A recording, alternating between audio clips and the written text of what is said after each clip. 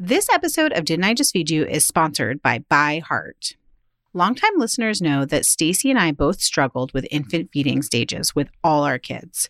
Breastfeeding was hard, and choosing a formula was, well, also hard. We're thrilled to be working with By Heart, an infant nutrition company on a mission to make the best formula in the world.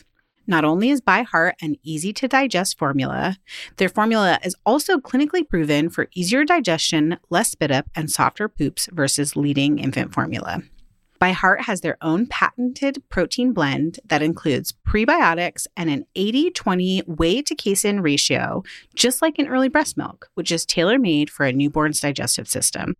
Curious about By Heart? Redeem your welcome offer at byheart.com/podcast with code DIJFY for a limited time. That's byheart.com/podcast and code DIJFY, short for Didn't I Just Feed You?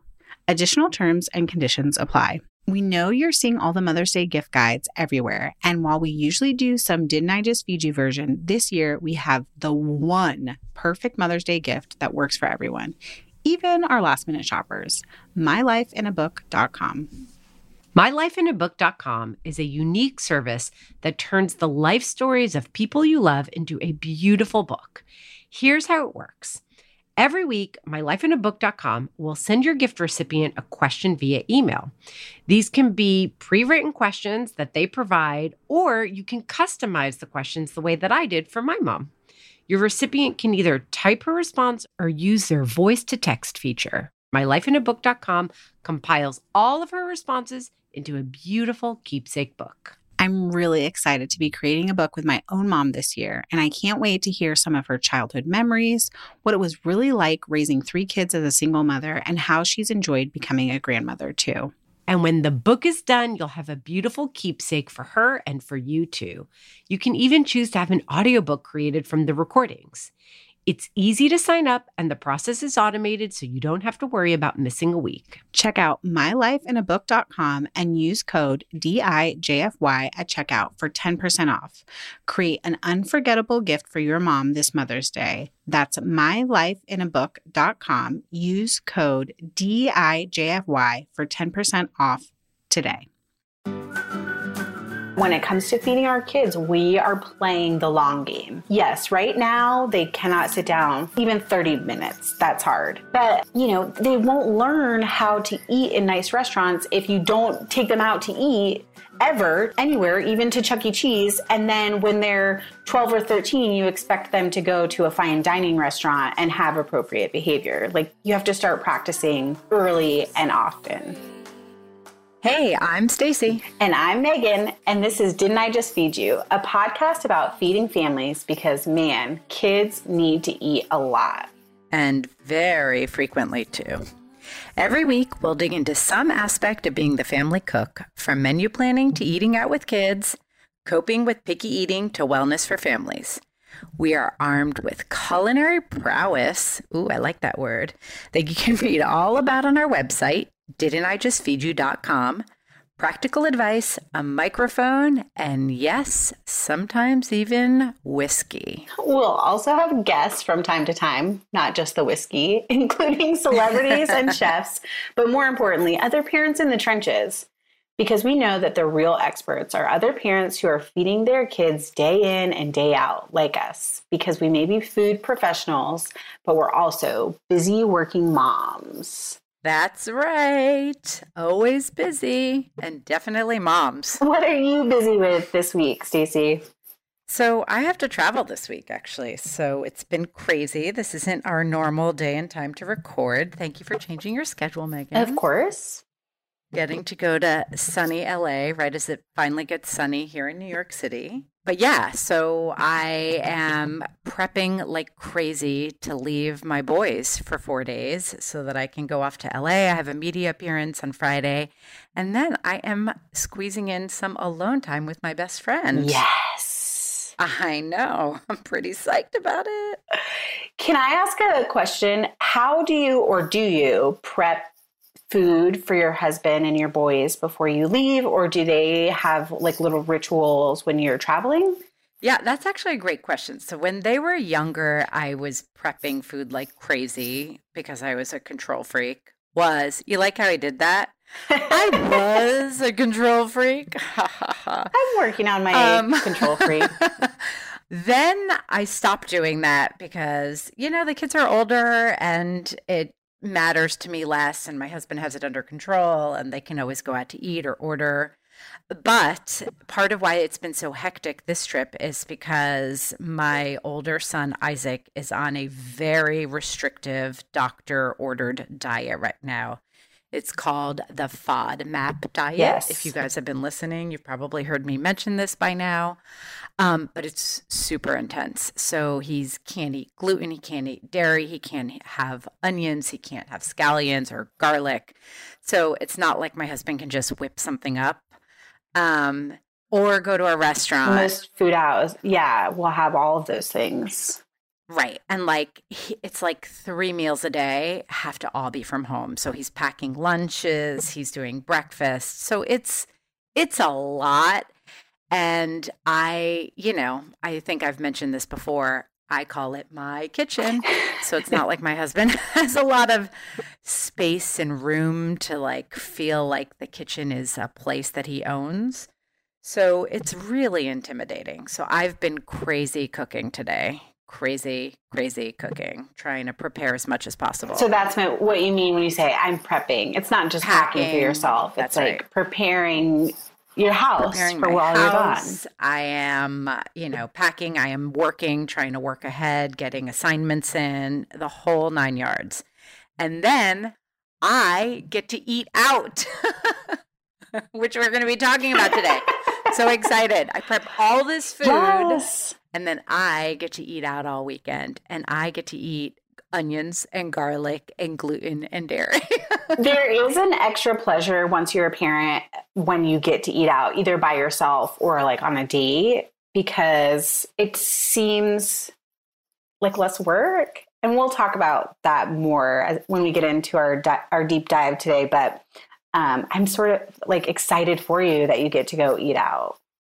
I do. I have to admit, I feel like at some point we're going to have to talk about this FODMAP thing, or I don't know. I'm going to have to pitch a book or something because I'm kind of rocking it. I've got to admit, between day 1 and now we're on day 7, the flavor profiles I've been able to create, even with these restrictions, are off the charts.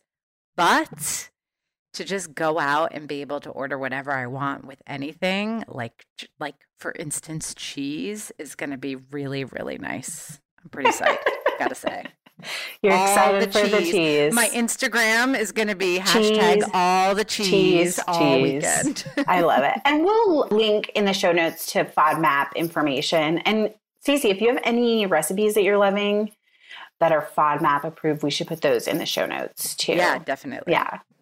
Before we dive deep, let's talk about what we're digging this week. Yeah, let's. Every week, Stacey and I will share one new kitchen or food thing that we're loving. It can be a product, a trick, or a technique. It's anything that's making our lives in the kitchen easier or more delicious. So, Stacey, what are you digging this week?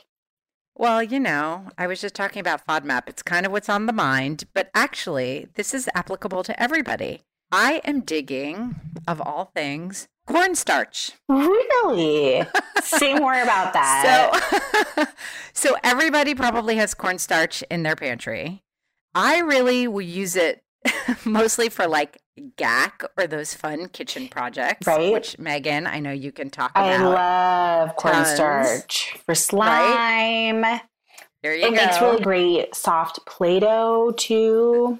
See, yeah. I knew you could go into it. All those fabulous kitchen projects. You're a master of them. I like to play in the kitchen. And cornstarch, but there's other things for frying. Cornstarch is awesome if you're putting a batter on something. But what are you using it for? Well, there you go. You kind of hit on it. So, okay. Yeah. So for cooking, I used to use it mostly just for pies, just a little bit to thicken. Right. And you're also a baker. So I don't know. I'm more of a savory cook.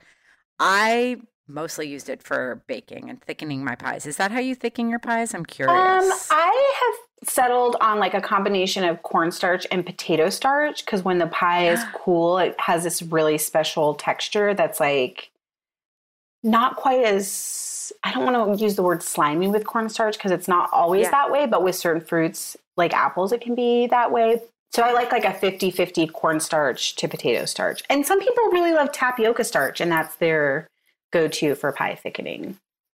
Well, it's funny because I was going to also give a special shout out to potato starch too, which I've been experimenting with this past week because I'm looking for gluten-free coatings. I'm really finding that like chicken fingers and fish fingers are a really nice way to make Isaac feel like he's getting dinners that feel like his food. I mean, he's not really a kid's food kind of kid. He's got a pretty sophisticated palate, but I just feel like he's kind of looking around at what kids are eating at the school cafeteria, and he's just really missing out right now on like pizza and ice cream and all that kids' food stuff.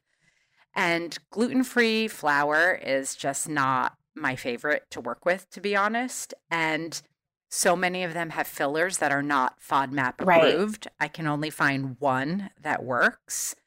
So I've been playing with cornstarch and potato starch to fry things up. And I've been really loving cornstarch. I did a 50-50 cornstarch, potato starch for frying, and I didn't really love that. So then I went back, like thinking about Korean fried chicken to just a pure cornstarch. Mm-hmm. I know a lot of people like 50% flour, 50% cornstarch with a little bit of leavening to get those nice bubbles on fried chicken. Yes.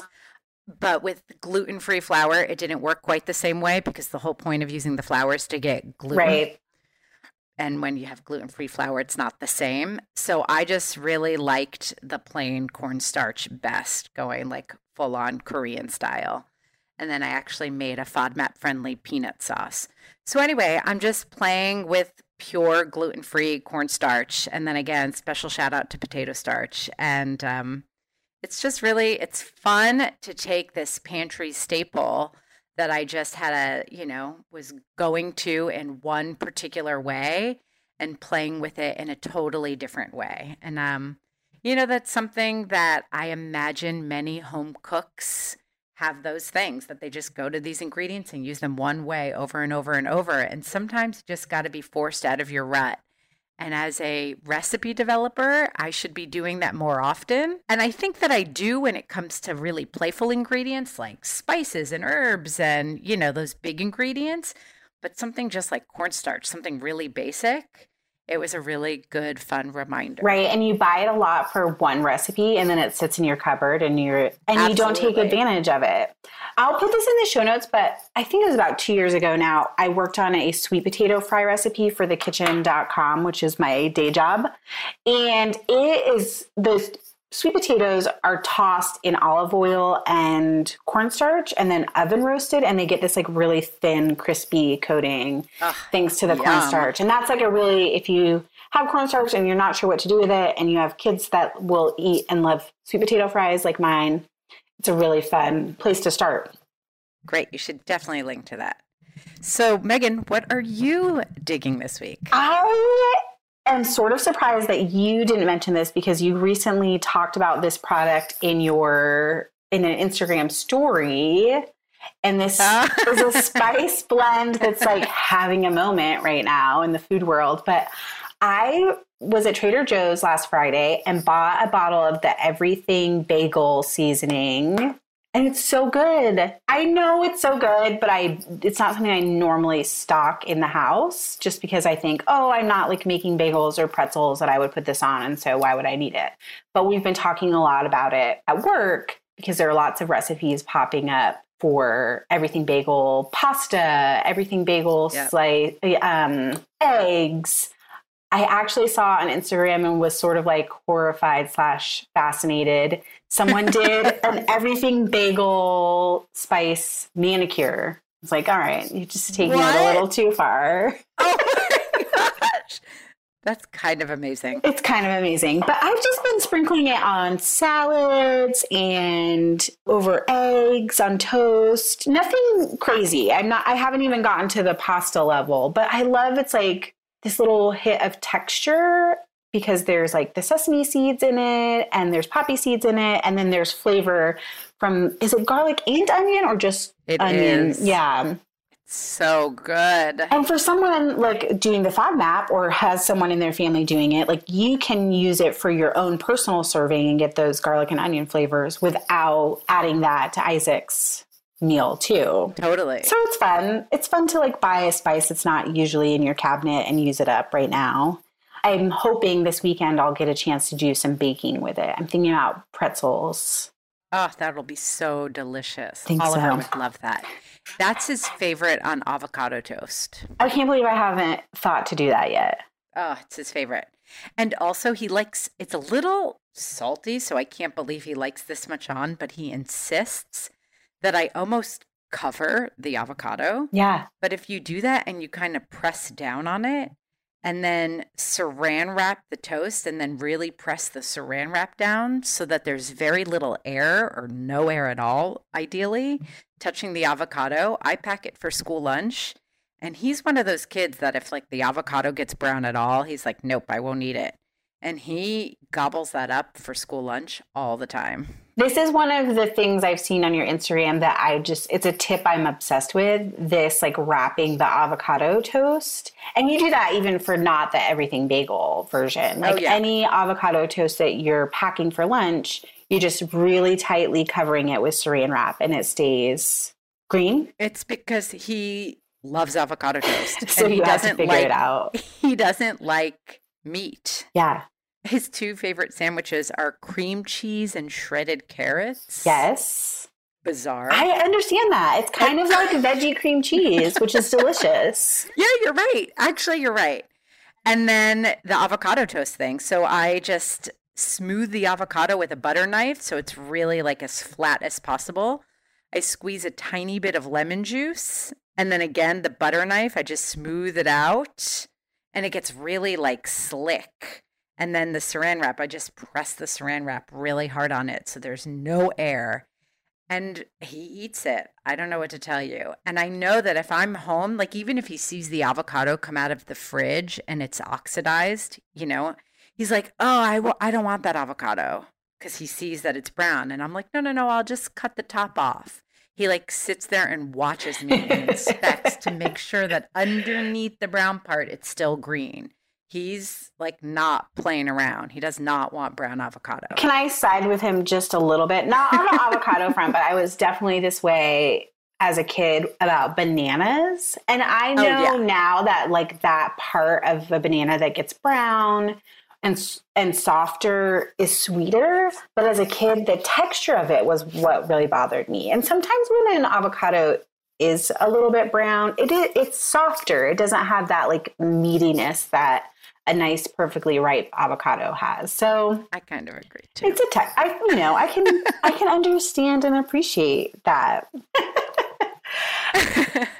All right. So speaking of pickiness and kids and eating with them, let's take it out of the home and let's make it even more fun and challenging. Can you hear the sarcasm in my voice? And let's put it in a restaurant full of other adults who aren't related to you and don't think your children are cute and waiters. And then let's pay to make the experience happen. And let's call it pleasurable. Eating out with kids. Dining out with kids. Have you ever heard or seen a meme that's like, dining out with kids is kind of like setting a bowl of money on fire in public? Like, No.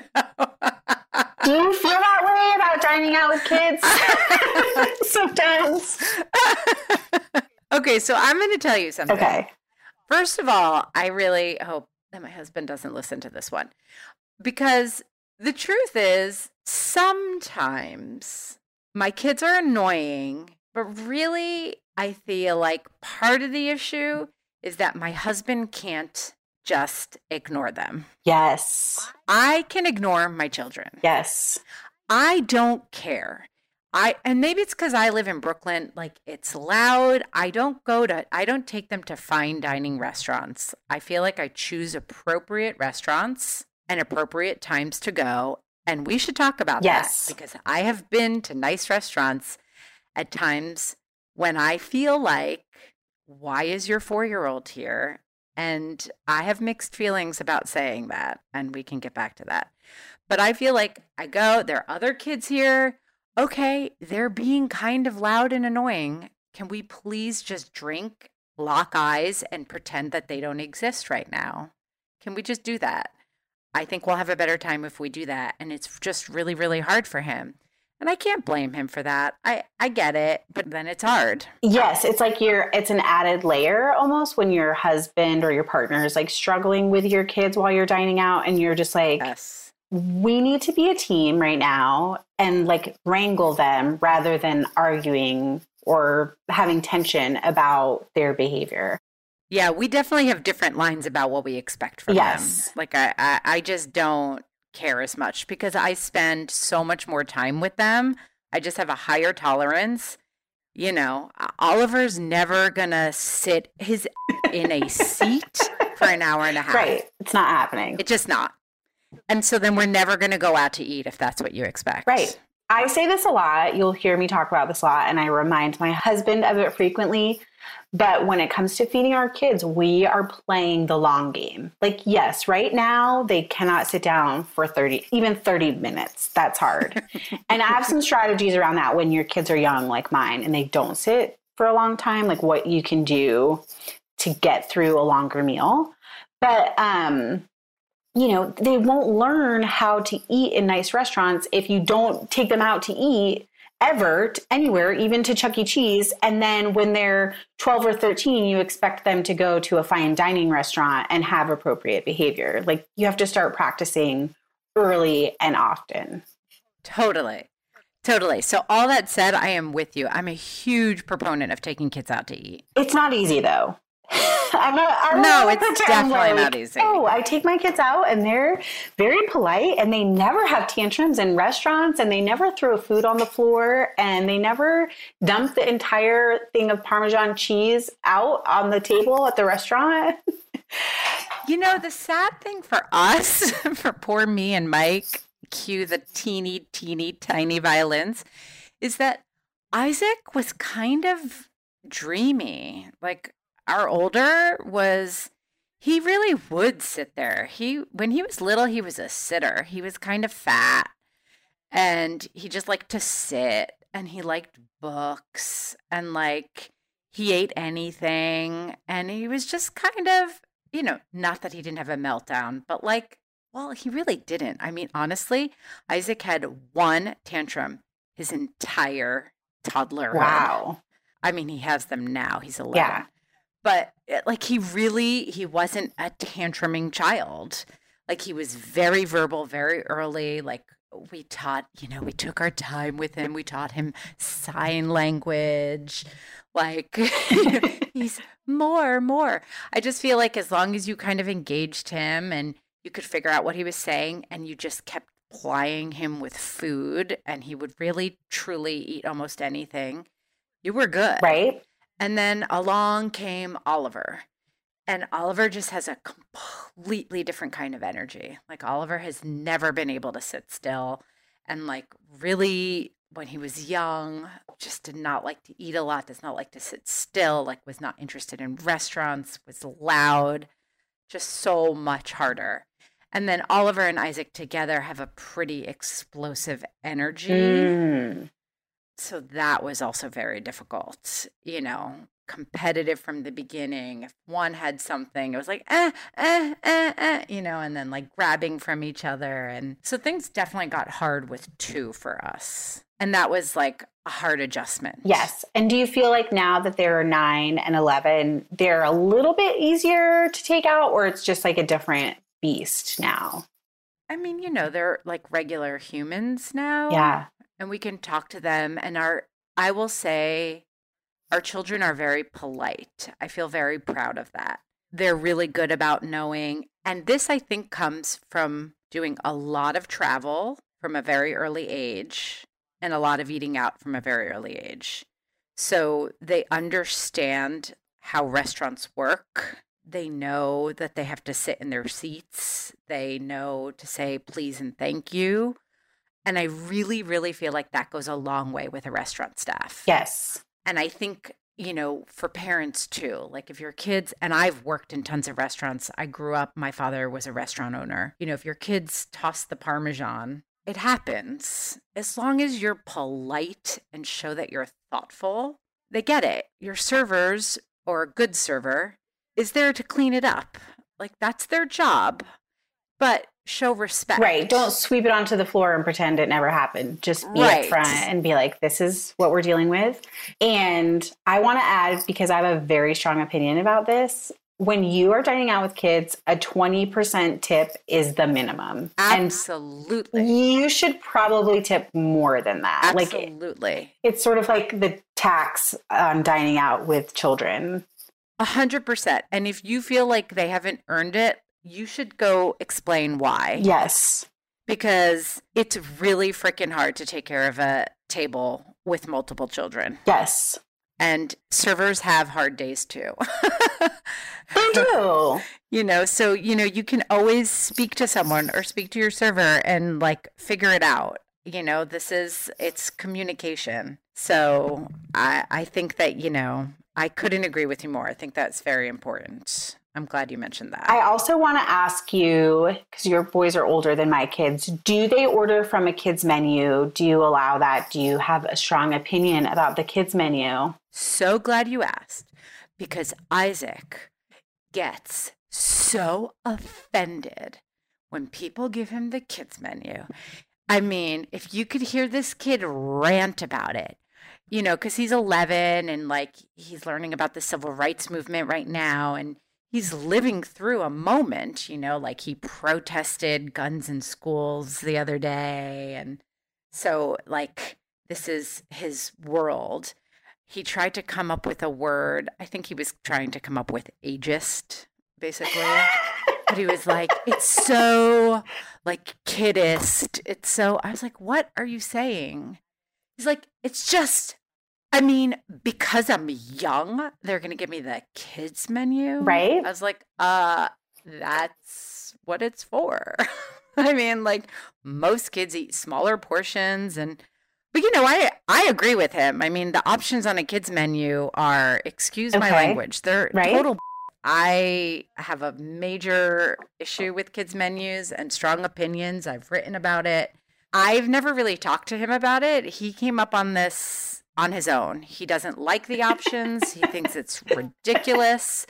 Like, he thinks it's pandering. He wants nothing to do with it. It is, though. And it's sort of stereotyping kids. Like, yes.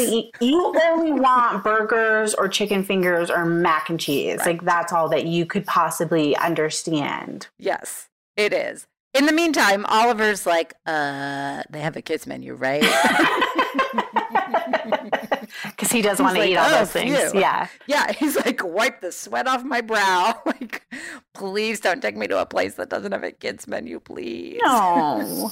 I will say the last couple of years has been a lot of discussion in the food writing world about kids menus. And I feel like there are a few restaurants, at least where we are in Boise and where we were in Georgia, that they have kids menus that are those smaller portions, but they're like smaller portions of things that are on the adult menu. And yeah. I freaking love that. I think that's so smart. Like, I want my kids to experience the great food that's on your menu. So just make it a smaller portion. And then they feel like it's extra special. And sometimes in those restaurants, I feel like my children are better behaved when they have like a fancy kids menu, because they feel like it's more upscale than, your burger joint. I agree. But then do your kids actually want to eat that food? They do. There's every once in a while where Ella, my 6-year-old, is like, she only wants pasta. That's what she's craving. That's kind of her favorite food, and I think her comfort food in a lot of ways. But they are adventurous eaters for the most part, and they eat what we eat. Sometimes Ella and I will share a plate if we're going somewhere where the portions are really large and I don't want to order an extra meal off the kids menu. And we do that a lot with our son too, who's 3, and he, like Oliver, has a hard time sitting down at dinners. Yep. So sometimes he's not eating a lot, like, at the table. So I'll order black beans as my side and like share that with him. And my husband will order something as his side and share that with him and make sort of like a composite plate for him, rather than ordering something Totally. from the kids menu that he's not going to finish, mostly just because he's too distracted. Has nothing to do with the food. We do that too. Yeah. But I do want to rep for the average family here because I don't think that we're representative. Oliver eats much more like the average kid.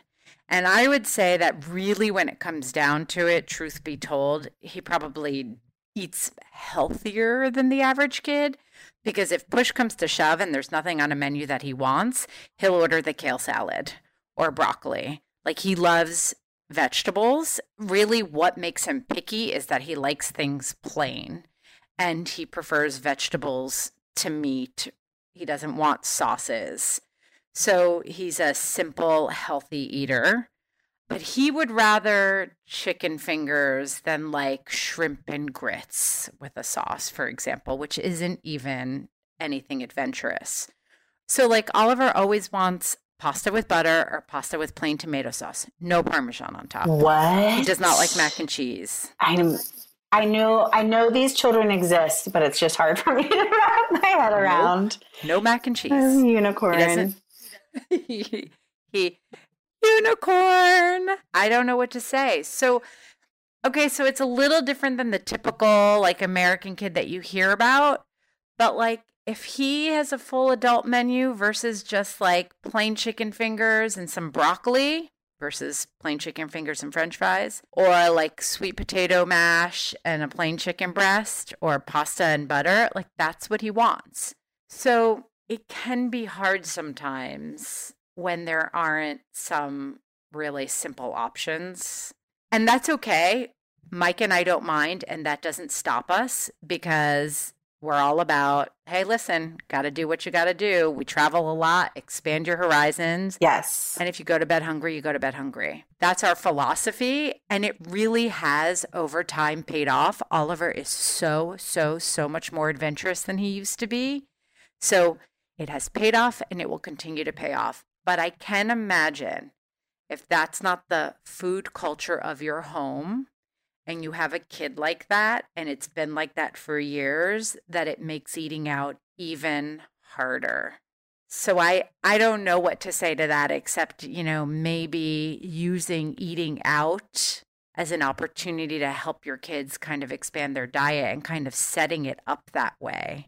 And kind of maybe talking to your picky eater about it. We're definitely going to be doing episodes on picky eating. So, maybe we'll kind of loop around to this because I think it's interesting. I think it does become a challenge, especially when you're spending a lot of money that maybe maybe you don't feel like you have to waste to go eat out. You don't want your kid throwing a fit or like leaving a whole bunch of expensive food on their plate. And I think this circles back to something that we've talked about with other challenges of feeding our families is like, everything is individual to your family. Yeah. So even though I say that I think kids' menus are kind of yes, and we don't always order from them, I'm not going to pretend that there aren't times where it's appropriate for our family to do that. And there's definitely seasons where kids are pickier or even days or weeks. And I think that the overarching goal of eating out should be food joy, as we talked about, pleasure in eating out. And so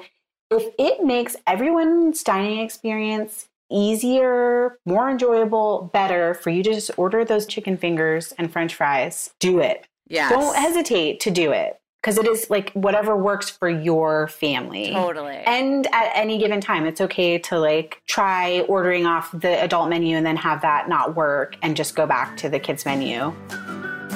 There's this myth that if you're a food professional like me or Stacy, you not only make dinner for your family from scratch every night, but you do it with joy and a smile on your face. But the truth is, we are busy working parents too, which means that finding time to make dinner from scratch can be stressful. So just like you, we're looking for solutions that are delicious, healthy, and kid-friendly. The best one I've found so far is One Potato, the only organic meal kit delivery service specifically designed for families that has truly worked for my family of 4. And of course it has. One Potato was founded by 3 parents, including Catherine McCord of Weelicious. One Potato meals come shipped with semi-prepared ingredients like chopped veggies, prep sauces, and sometimes even cooked shredded chicken to cut back on cooking time. Way better than a rotisserie chicken. Each week, you can choose to receive 2 or 3 meals from 10 options, including gluten and nut-free choices. And they have a vegetarian option. I love that you can customize the meals to your family size because children's portions can range dramatically depending on their age and appetite. To learn more about One Potato, visit onepotato.com. And for all you Didn't I Just Feed You listeners in the One Potato delivery area, use the promo code FEED30 for 30% off your first box. Today's episode of Didn't I Just Feed You is brought to you by our sponsor, Elmhurst, a brand you'll find if you peek in my very own pantry. Their plant-based milks have more nutrition and whole grains than other leading brands and are made without gums, emulsifiers, or carrageenan, because simple doesn't have to mean less. Use promo code HUNGRY to get 20% off your next purchase at elmhurst1925.com. So we should talk about like different strategies for dining out and get back to your strong opinion about when kids should dine out and where, like what's age appropriate for different ages. Yes. So, I mean, I just feel like it makes it easier for everybody, the people around you, and also for yourself if you're eating when other families are eating.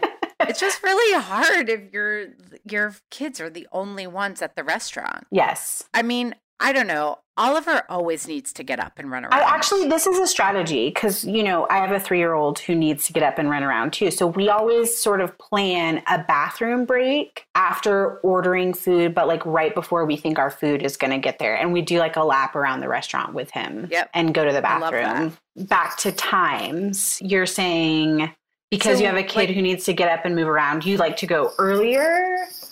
Yeah, so we call it like the family hour. Like it seems like in Brooklyn, if you go to dinner on a weekend between, I don't know, like 5:30 and 7:30, it's all families.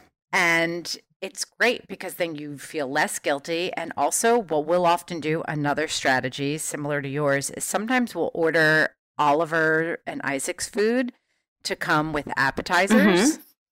And now that they're older, they can get up and, sometimes we would pick a place when the weather's nice. This obviously doesn't work in the winter the same way. Right. Pick a place that has a backyard or an outdoor space so they can at least kind of be on the periphery and moving. And sometimes there are other kids around and they can kind of play and make friends and at least be standing.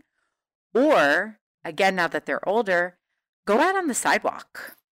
Just run relay races with each other out on the sidewalk, either in between courses or now that you've eaten your dinner while we're like eating our dinner. Or, they'll eat their dinner while we're eating appetizers, then go run around, then come back. You eat dessert while we eat dinner because we're not going to eat dessert. And then everybody's done at the same time. That's really smart. I hadn't thought about the dessert with dinner. Yeah, because Mike and I don't usually want dessert, and they usually do. And then we're sitting around waiting for them, getting anxious about like how they're going to get hopped up on sugar and like it's time to go. And we want to just we get itchy. Like, let's get this show on the road. It's bedtime. Like, rah.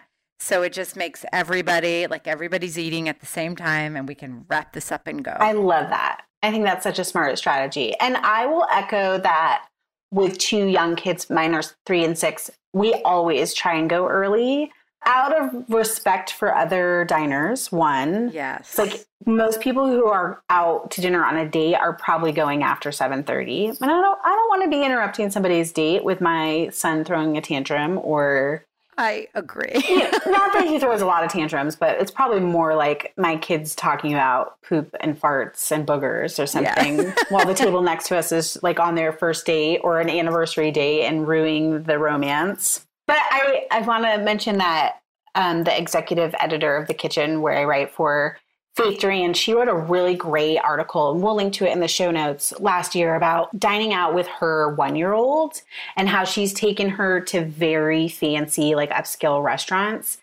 But there are a couple points that she makes. She talks about that you have to plan to tip more than you normally would. So if you're dining out somewhere very expensive, you should budget for that extra tip if you're bringing your Definitely. toddler, they always go super early, like right at opening. Yes. Which I think is a really great strategy. And actually, we have a restaurant that just opened around the corner from us that's gorgeous, high-end, like French meets Basque food. Ooh, and yum. I've eaten there solo and met the owner, and I've said to him, listen, I am at some point going to come in here and eat with my kids. And I mentioned this at soccer practice to some of the other parents, and they were all flabbergasted, like, oh, I can't believe you would take your kids to a nice restaurant. I'm like, it's a restaurant in my neighborhood, and I'm totally going to go early. And it's going to be like a really special treat for them because I want them to have that experience. And the owner of the restaurant was just like, yes, please. That's what we want. We're not trying to, even though it's like nice, we want it to be a neighborhood restaurant too. And he's like, let me know. We'll figure out a strategy. He's like, I'll bring frites to the table right away. Yes. Which is kind of what you're saying. That. Yes. Not just the frites. I love the idea of having a conversation with restaurants. I think people forget that they can do this. That yes. Restaurants, especially neighborhood restaurants, restaurateurs, people in the restaurant industry, in the service industry, we are here to feed. We all believe in food joy. It makes us happy. So have a conversation. If they don't think it's appropriate and they feel like this isn't a place for kids, they'll let you know. And then, okay. And then that's the kind of place it is. And you can decide then if you want to, be a customer or not, or if it's the right place for you. Maybe you'll go on date night, but don't be afraid to call and ask or start up a conversation with the restaurant. Yes. And this is one of the things that Faith mentions in this story is, especially when they're traveling with their young children and there's somewhere that they want to go, they will call and ask if the restaurant has high chairs. And usually that's a really good signal, whether your kids sit in high chairs or not, whether that restaurant is family friendly or inclusive of families. That's a great strategy. With my boys, I was going to say they're older. So we travel a lot. Travel's a really big thing for us in our family. And, when we're in another country and there's a restaurant that Mike and I want to go to, it's our chance. Right. And they're old enough that we don't call and ask for high chairs, although that really is a great strategy. We just go, but we always go right when the restaurant opens because I think Isaac can handle it. He'll just sit. We bring books for him sometimes, especially when we're traveling, because time change will make him just exhausted, and he's a really big reader. So we'll bring his Kindle, and that usually will occupy him if he's getting really antsy or exhausted. But for Oliver, still, just because of his energy, his physical energy, just go really early. And I find, especially in other countries, people are always happy to have families, as long as you're there at the right time. And you're usually not too busy right when they first open. And so people are happy to tend to you. Right. And also be mindful about not being there too long. Yeah. I feel like both for the restaurant and for your kids. Move on. Yeah. Yes, exactly. Don't set the expectation that you're going to be able to have a 3-hour multi-course dinner with your kids. You're probably not. But like you're saying, an appetizer for adults while the kids eat, a dinner for the adults while the kids have dessert. You are kind of having multi-courses, but you're condensing them in a way that you're not going to be there all night long. That's right. And then just kind of move on. Do you do this with your kids? This is something my mom did, which totally is one of those things where I'm like, I'm turning into my mother. And that's fine. I can't avoid it for better or worse. She tells herself. But before we went into the grocery store, we didn't eat out a ton, but if we did eat out, there was always this preamble in the car about what are the rules and what are the expectations before we even get in the restaurant. And so we do that now with our kids. And it's basically 3 basic rules where it's we're going to be respectful of others, we're going to listen to mom and dad, and we're going to use our manners. And then it's really easy to reiterate those rules during dinner if we need to. Hey, do you need a reminder of what the rules are? You're not being respectful of the other diners or whatever it might be. But I feel setting the expectations for my kids, being clear about that before we even get inside helps them to behave better at the dinner table. I think that's a great strategy for anything you're doing with kids. That's excellent. And it keeps it short, it's brief, and it gives you something to just go back to when you're getting heated, Right? and frustrated. It just gives you almost like a mantra, just something to say calmly that pinpoints what you're trying to communicate to them without getting too emotional, and just reminds them.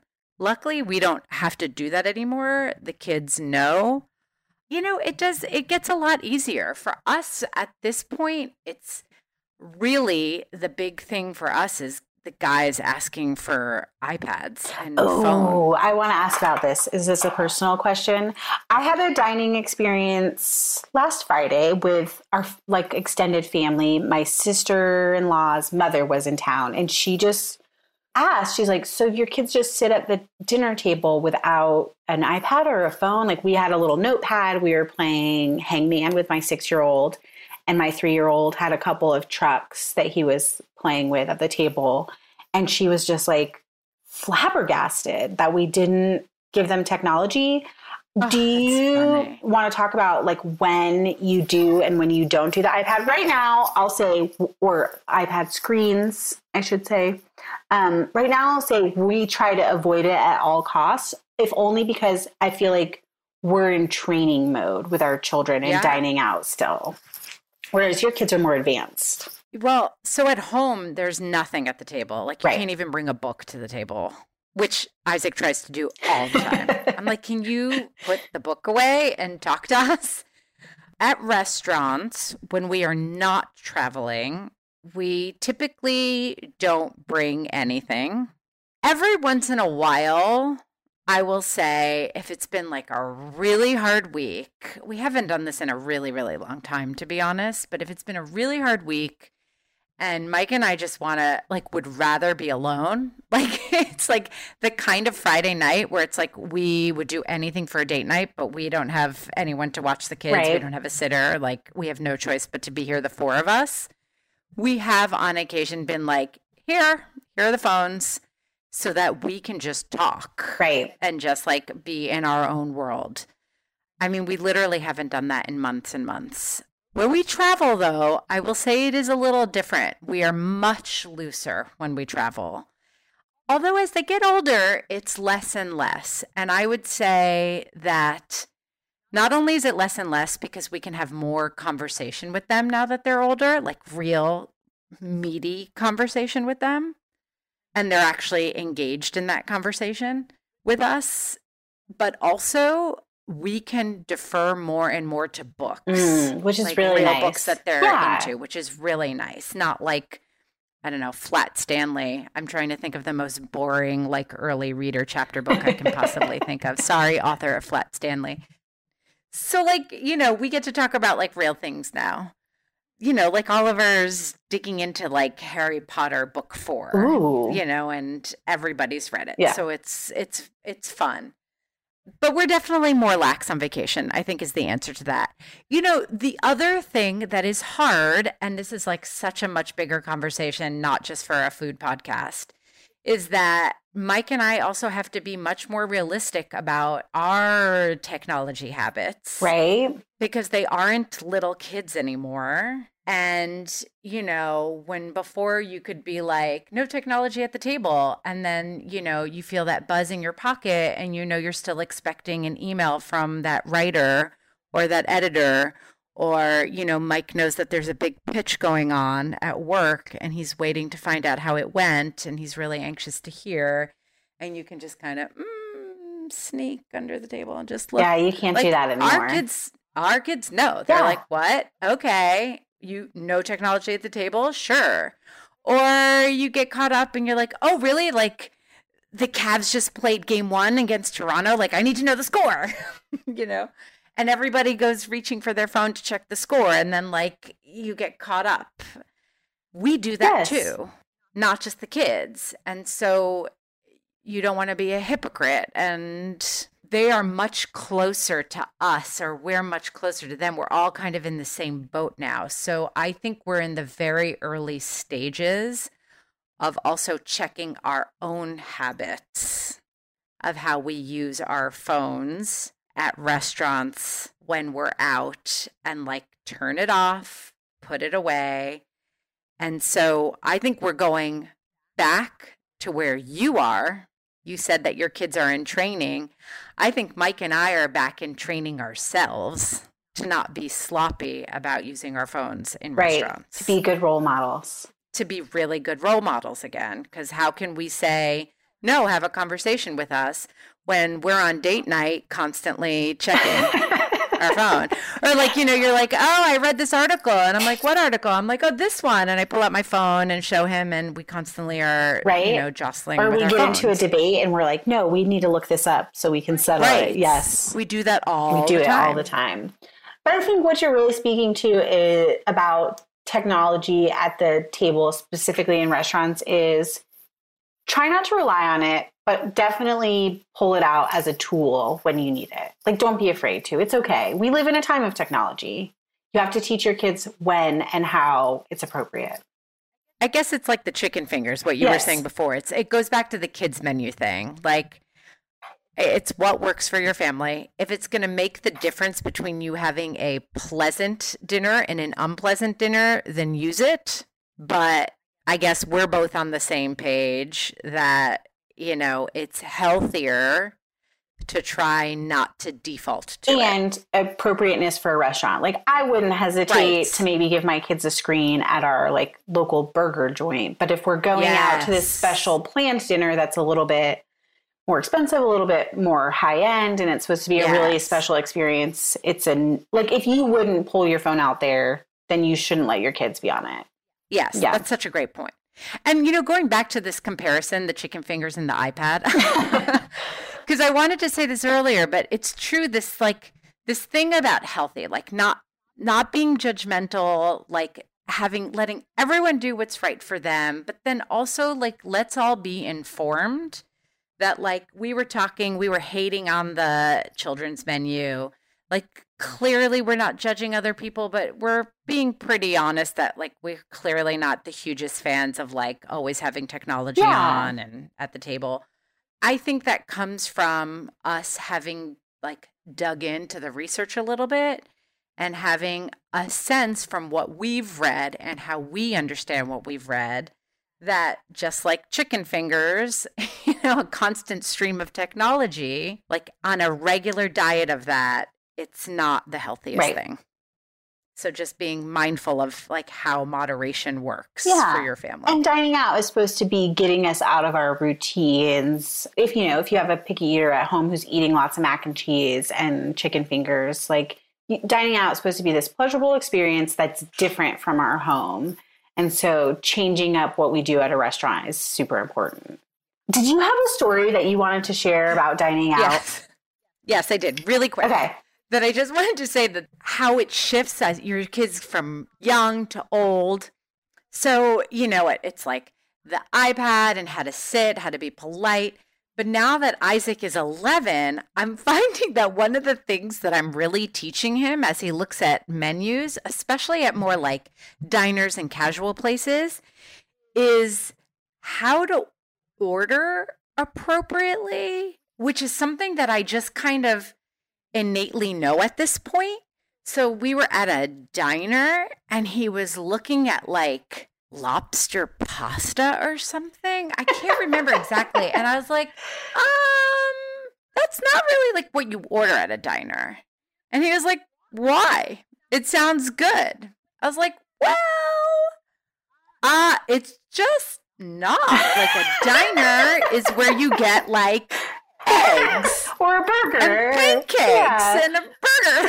And I was like, and he was like, but why? I was like, I don't know. Like, I guess it depends on the diner, but I'm thinking like the quality, like probably like the seafood. You just want to get like at a seafood place, like near the sea. And we just had this very hilarious interaction that got me thinking about like, what do you order where and the appropriateness of that? And like, how do you even learn that? Like, do you figure that out by making mistakes? I think so. I do think you've just got to let them. I actually had a similar experience with my husband this summer. when we were in St. Louis, we were driving from Georgia to Idaho during our move. And I can't remember now what he ordered, but we were at a breakfast diner and he ordered something like a steak or seafood or something. And I was like, that's the wrong order. And he's like, no, it's going to be great. Exactly. And it was terrible. He's like, I'm never doing that again. And I was like, well. You're like, I told you. Don't want to say I told you. The wrong order. The wrong order. Important lessons while eating out with kids. Teach your kids how to order right. Right. As a parent, your fear is like, oh, Isaac's going to order this and he's going to hate it. And then what is he going to eat? Yeah, well, eat it up. Yeah. I also like corned beef hash was another one. I was like, you got to know where the corned beef hash is going to be real and when the corned beef hash is going to be out of a can. Yeah. And let me tell you, the stuff out of a can, it tastes good going in your mouth. But I promise you, it's because it's salt. Like that is yummy, salty. It looks like dog food. And it's just not right. It's not going to feel good later. Just trust me. Or not. Or figure it out on your own, kid. So as the kids get older, these are the lessons. All right. I've got a really good try this at home this week. Great. Tell us about it. Because before we wrap up every week, one of us shares a super quick practical takeaway that we want you to try at home. Because the truth is, we can talk and talk about kids and parenting and taking them out to eat. But you know what? You can't control or predict it nearly enough for our liking. Try this at home is not related to at home. It's try this while you're out. Maybe it's a little bit at home, but it's... You do the prep at home, it's packing a dining out toolkit for your kids. What that might look like when you have toddlers is a bib, a sippy cup or other kid appropriate cup, and a little package of Cheerios or dried yogurt bites, something that they can snack on while they're waiting. You can dose out 1 or 2 at a time, but it's not going to make a huge mess for your server to clean up later. And then for our kids who are in that 3 to 6 age, we have a little dining out toolkit that includes wet wipes. It still includes not sippy cups, but these, I'll link to them now. I cannot think of the name of them. It's like a little silicone sleeve that can go over any glass with a straw. So it can make a regular diner glass into something that's more kid friendly. And then we always, always, always pack markers or crayons and a notepad so we can play tic-tac-toe. We can draw monster trucks for our 3-year-old to color. We can play hangman as a family. I think that's it. That's in our toolkit. What would you pack in a toolkit for your 9 to 11-year-old, Stacey? Well, I don't really pack those anymore, although I sometimes think that I probably should. Simple pen and paper goes a long way because they are all about games. A deck of cards in my bag is always great because my boys love. That's a really good one. Cards. We have been playing even at home, honestly, lately. It's a deck of cards that just has like trivia questions and riddles. So fun. They love doing riddles. And we just go around the table and ask each other questions like that. One of our writers at Cool Mom Eats, Jane, who has 2 younger kids, recently wrote a post about how she never leaves home without her, I think it's called a boogie board. It's one of those LCD writing and drawing tablets. Oh, cool. And we actually have one that Oliver loves playing with at home. We have a bigger one, so we wouldn't take it with us. But she has a small one that she takes with her on car trips, and she takes it with her to restaurants, and her girls love it. So smart. I think it's smart. And I used to always, always carry Silly Putty with me. And Silly Putty, Oliver, who is like a sensory kid and needs to move, used to be so fantastic. He could push it on menus. You know how we can like transfer, yes. It transfers, and it just gave his hands something to do. Roll it. It becomes a ball. You can bounce it if you go outside. I mean, he loves it. He still plays with Silly Putty all the time. That's actually a really good one that I'm going to steal. And you mentioned earlier in our conversation books. You pack books for dining out, whatever they're reading. Yes. Isaac, always has his Kindle on him. And I actually keep a Kindle reader I have the Kindle app on my cell phone. and I keep his books, some of his books, on my Kindle. Oh, that's a smart strategy. App, so that I always have books that they are reading on my phone in a pinch. I can hand over my phone, but it's a book. I love it. So smart. So there's always something to do. Always something to do. To read. We want to thank you so much for listening to Didn't I Just Feed You?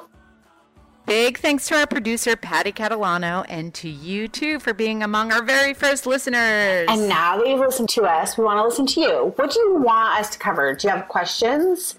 Email us at hello@didn'tijustfeedyou.com. You can also visit there to find show notes and links to our Instagram and our Facebook group.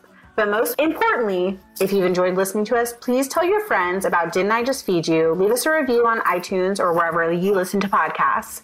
It makes a really big difference for the podcast itself. And make sure to subscribe so you can get future episodes. Big thanks to you, our listeners.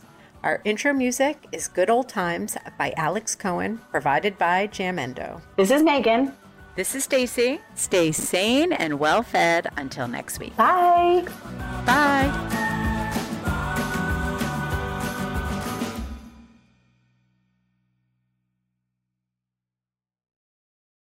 Support for this podcast and the following message come from Corient. Corient provides wealth management services centered around you. They focus on exceeding your expectations and simplifying your life. Corient has been helping high achievers just like you enjoy their lives more fully, preserve their wealth, and provide for the people, causes, and communities they care about. As one of the largest integrated fee-only registered investment advisors in the U.S., Corient has deeply experienced teams in 23 strategic locations. Corient has extensive knowledge spanning the full spectrum of planning, investing, lending, and money management disciplines. Leverage Corient's exclusive network of experts to craft custom solutions designed to help you reach your financial goals, no matter how complex they may be. Real wealth requires real solutions. For more information, connect with a wealth advisor today at Corient.com. That's Corient.com. Corient.com.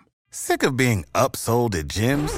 My guy, you're currently a base member. For $90 more, I can upgrade you to our Shred membership. For $130 more, you'll be a Swole member. And for just $300 more, you'll reach Sweat Platinum. At Planet Fitness, you'll get energy without the upsell. Never pushy, always free fitness training and equipment for every workout. It's fitness that fits your budget. Join Planet Fitness for just $1 down and $10 a month. Cancel anytime. Deal ends Friday, May 10th. See Home Club for details.